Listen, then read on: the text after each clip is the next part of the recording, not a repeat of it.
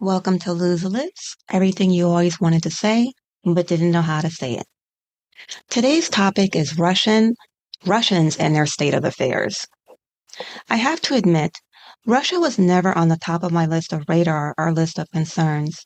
I mean, you have wars going on in Syria, famine in Africa, shootings in the United States. I never really thought much about Russia. I did have it on my list of countries I wanted to visit, though. Now that there is a war in Ukraine, Russia is on the minds and topics of everyone. In Russia, we see how they now think, how they act, how they are brought up in their society. Russia's not a rich country. The country is managed through a narrow-minded government that completely controls how the public thinks, perceives, and what they do. When Western countries were allowed to have business in Russia, it opened up the Russians' eyes that there are benefits and worlds outside of their own little bubble. There was still propaganda and restrictions, but things were a lot looser, and people were allowed to think and do things as they pleased. I believe until Navalny challenged the opposition, that being Putin, when things started to crack down on the public. With all of the Western comforts that came to Russia, the thinking changed as well.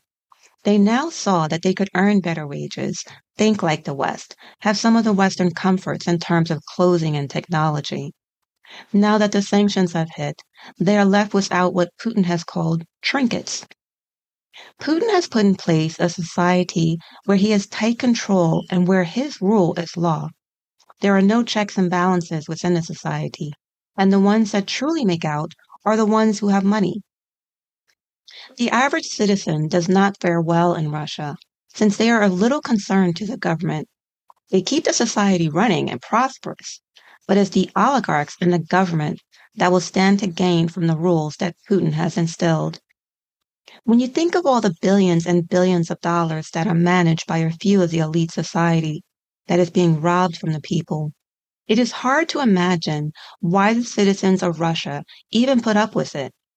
In their mind, all is well and they are being taken care of, but there is also indication that they really do not know what is going on.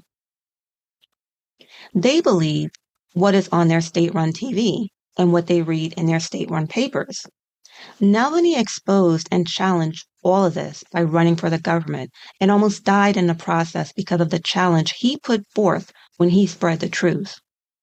What is significant is that he had a huge following and many people supported him, which leads me to believe that Russians are actually ready for a change, or at least a certain generation is ready for a change. So now, of course, because of the war, there is a huge campaign of Russophobes. I have to admit, I am one of them. For one, as we look now carefully at their society, we see that there is little diversity among the society. And without diversity, you have little notion of what others are like, different cultures, different music, different tastes and opinions. This is one that keeps the Russian people out in their own society ignorant. Less diversity. Less diversity equals to less collaboration. When I was growing up, there was a big fear of Russia, not only in its size, but it was always known as a superpower, a super country that had its shit together. The war has now highlighted that there is little of this within their own ranks of army as well as the government. The start of the war, we watched in horror as the Russians amassed thousands and thousands of troops around Ukraine. We all thought the inevitable was going to happen, and the fear was that Ukraine would be overthrown within days. Not only did this seem possible, but it was scary to think that the president of Ukraine, that we all saw was going to die a quick death. I hated waking up each morning, searching the news, looking for his death, and it never came. I was glad because who wants to see the less empowered, the less fortunate, the less numbered, obliterated like that? But he didn't die. And now, Zelensky has warmed all of our hearts with the courageous way he has brought his own troops and country together to fight for their land as well as what is right. The war is far more than just right and wrong. This is a war of a modern David and Goliath. And who doesn't like to root for the underdog? Needless to say, we were all surprised by the mistakes and ineptness that Russia has shown throughout day one. They clearly outnumbered Ukraine, but have been pushed back numerous times.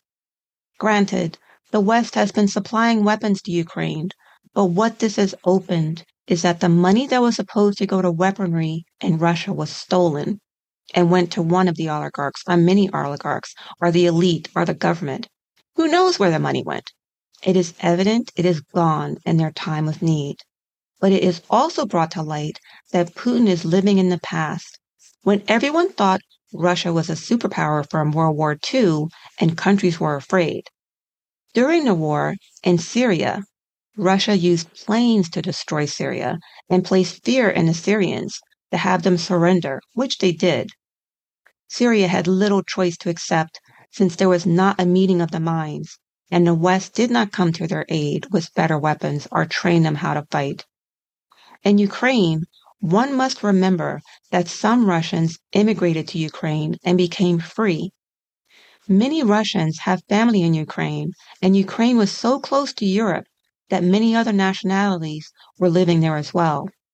Here you have a society where a Jewish president, Russians, Ukrainians, and other nationalities are living amongst each other, collaborating and getting along. They are free. They are democratic. They can think. So when you have a war in place, of course you are going to band together to fight for that freedom, that democracy. Hold on what you don't want to let go of. In Russia, on the other hand, you have propaganda stating that Ukraine is filled with Nazis and you need to rid the country of Nazis. This is what was told to the citizens of Russia, but it was not true. The real reason behind the invasion was that Putin is trying to bring the USSR back together again. He couldn't tell this to the citizens because it would have caused an uproar. It would have meant definite war, and many of the citizens would not have been in favor of that. Even now, Russia is having trouble increasing their army because of what the propaganda stated in the beginning.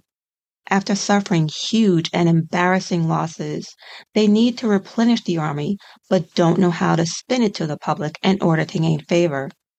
Oh, what lies we weave. So now there is a problem, especially in the beginning when the Russians tried to gain as much as they could in Ukraine and suffered embarrassing losses in terms of personnel as well as tanks and artillery. The regime must be embarrassed, and they can't even say how many of their men have died in this war because it will be admitting defeat that they are getting their butts kicked. Even though now they are concentrating in the Donbass region and they are losing personnel in Ukraine, the Ukrainians are losing just as many. I think many now respect the Ukrainians and the fact that they did not go down in the very first few days. They destroyed planes, helicopters, tanks, paratroops, elite brigade, generals, colonels. Many, many Russians have died in this war. It makes you wonder, though, to all the mothers, wives, sisters, fathers, are you not wondering why your beloveds are no longer in contact with you? There are reports now that Russia is paying families off to not say anything about their missing beloved so that it will not reach the public. The only thing left in Russia is the phone. But even then, the people are scared to say anything for fear of being jailed or fined. I think the thing that strikes me the most is that Russian public is so censored and they not only accept it, but are happy with it. Many sane Russians in the beginning of the war fled because they knew what was coming to them in terms of censorship as well as security, in terms of speaking their minds. Many fled to whatever country would take them and are living among free society, whereas others who chose to stay behind seem to take for what it is. Part of the reason I believe there is no uprising as of yet is that the sanctions that are in place have not truly been felt in the society, and Russians seem to be adapting. Supposedly, this will be felt in the second and third quarter of 2023. But the Russians are not entirely stupid, as they knew something was happening as many went to the ATM to withdraw their money and they couldn't take it out. Shelves are disappearing with their favorite Western comforts. Companies are leaving and many are being laid off. There are some instances where companies are still paying their employees, but that has since ended since 2023 took place. But we all know that this is not going to be forever. These people will need to go out and find new employment, and they will be sadly mistaken when they find that there is little for them to do except join a war that Putin has started. Apparently, Russia was very dependent on imports in order to build their technology and keep their country afloat. They did not have the tools or the means to create inside their own country what they needed in order to make safer cars, better clothes, better food, liquors, and technology. This was all supplied by the West, and they will soon know that the items that are needed, they will either need to go without, such as their new cars that they are producing without anti-lock brakes or airbags, or they will have to get inferior products from other countries. Russia is in a dilemma, all due to a dictator that has an overinflated ego and wants to preserve the past before he dies. Putin is surrounded by a lot of yes people, people who don't defy him and are scared to admit the truth to him. When starting this war, I doubt that any of the Russian government thought that the sanctions that have been placed on them would amount to what they are facing today. And believe me when I say it will take years, not only for countries to trust him again, if ever, but it will take years for them to even recover from this, especially when the sanctions really start to take effect and affect their society. We are now only seeing the beginning of what their society will be. Russia only has gas and oil. They do not have any other exports that they can use in order to make their country thrive. The soil is not good for farming. They don't produce steel or any components that could be used for technology. The people that left, the teachers, engineers, IT specialists, educators, in lieu of staying in a dictator economy, are elsewhere. And believe me when I say, other countries will snatch them up. Russia has nothing left but yes people. And when you have people that are not challenging you, you can't grow or extend beyond your own borders. Now, if Russia thinks that they can maintain what they have and thrive while doing business with China, India, Nicaragua, and other countries of the sort, they are sadly mistaken because these countries have their own issues and own agendas. If you look at Iran, which is another heavily sanctioned country,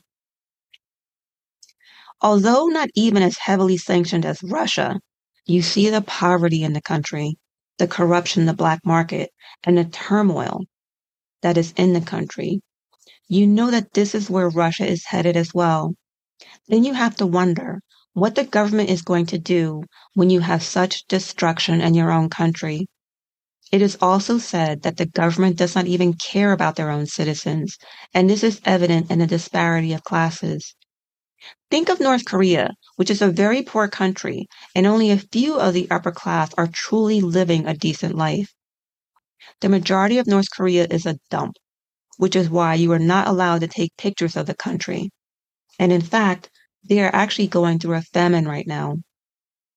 I wait for the time when the sanctions kick in and the average Russian is starting to feel the pain.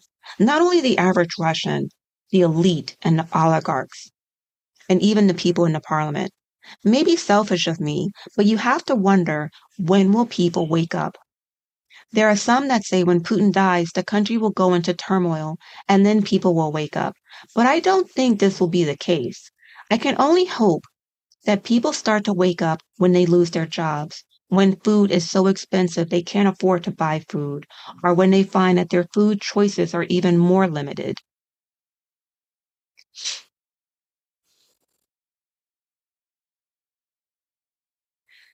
But you know what?